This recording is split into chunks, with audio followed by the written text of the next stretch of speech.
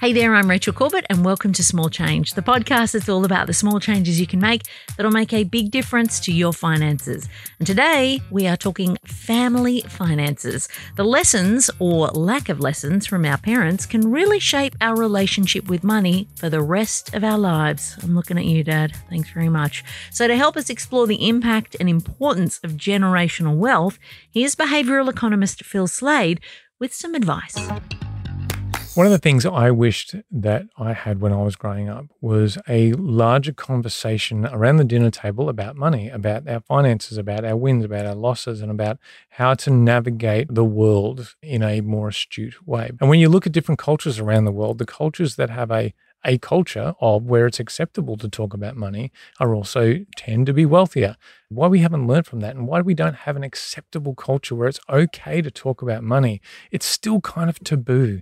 There's so much tied up in identity and management and the tall poppy syndrome and but not being allowed to be honest about our financial situation because it's linked too much to our identity as humans. But we need to talk about money with our kids. We need to talk not just about our success stories, but we need to talk about the failures, not even just our failures, but I think also the failures of our family. I had an uncle and he was very, very successful. He owned a franchising business and would eventually, over a number of years, had built that business to the largest, most profitable franchise in the whole of Australia.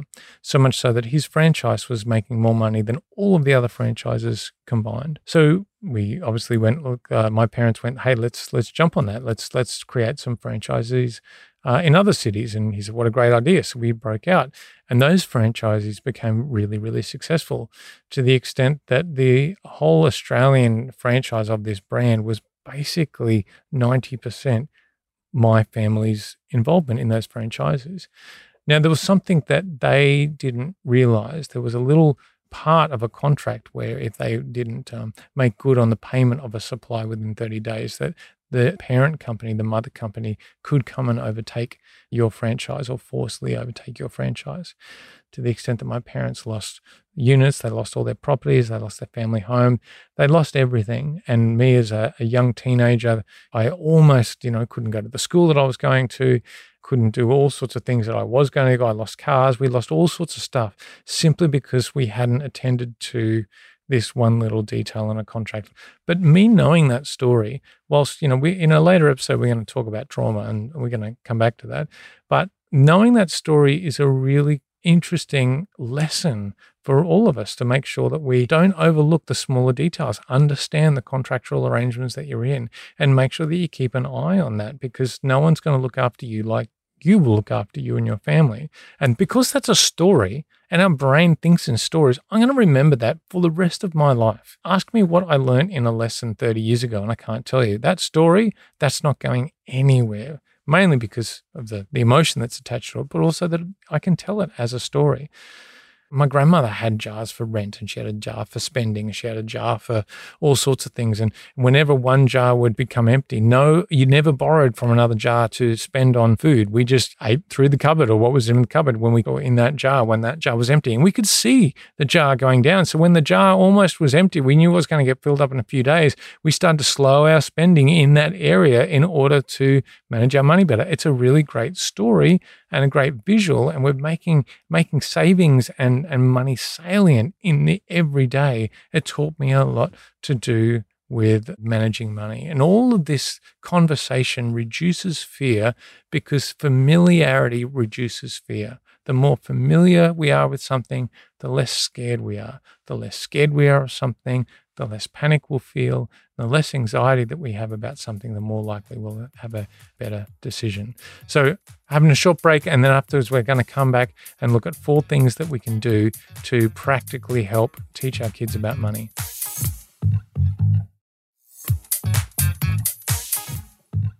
So what are some practical things that we can do to help teach kids about money and talk about money? Well, apart from doing things like jars on the windowsill, and I don't think any of us have got jars anymore or cash for us to be able to do that anymore. But what we can do is treat family finances like we are looking at a company. And that means having a family meeting about our resources. And when you talk about resources, it can not just be about the dollars and cents. It can be about the people. It can be about the networks. It can be about, somebody might be looking at working as an artist. Well, that resource can be leveraged to help the family and help how you look at creating some generational wealth and change the mindset about what is considered to be wealthy or not.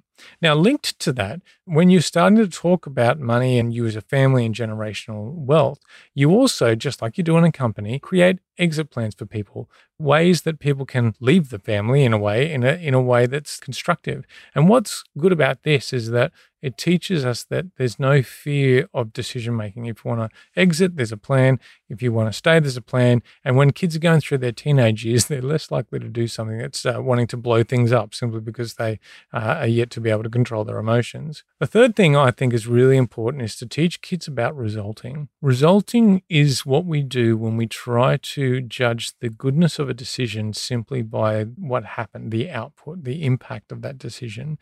We don't know what the impact of a decision is often when we have to make the decision. And often by not knowing the outcome, it leads us to indecision, which is worse than making a bad decision most of the time.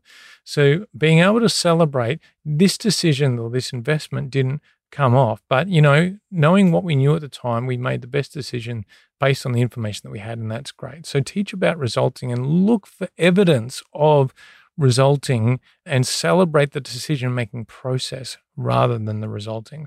But that all comes around talking about it and talking regularly. The last thing is to sort of list out what are the generational taboos, what are the attitudes that have come from your parents, and make a choice as to whether you want to keep those attitudes or those views or lose them. So those attitudes might be towards wealth, full stop. Is it bad that you're wealthy? Is the pursuit of money evil, or is it good, or is it neither? Choose towards debt. When is it right to get into debt? Where is it not right to get into debt? Maybe debt's bad. Maybe debt's good. Who knows what debt is? Your attitudes towards investing. Do you only invest in blue chip shares, or is the investing landscape changed? And what should you be telling your kids about money? There's a large attitude that comes generationally that you shouldn't worry kids about it, or kids, that's an adult conversation, not a kid's conversation. Challenge that. Challenge it. Does it really matter that a 4-year-old is hearing about investment and about money and about how you're saving for a holiday in the future? I would argue that it doesn't matter at all. So challenge some of those general taboos.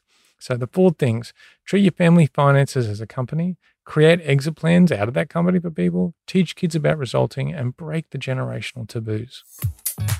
So it's time to audit that advice you've received over the years and analyse exactly what you are passing on to others. And if you've got a question for Phil or any of our other amazing experts, why not drop us an email at smallchange@novapodcast.com.au, and I'll see you in the next episode for another great tip.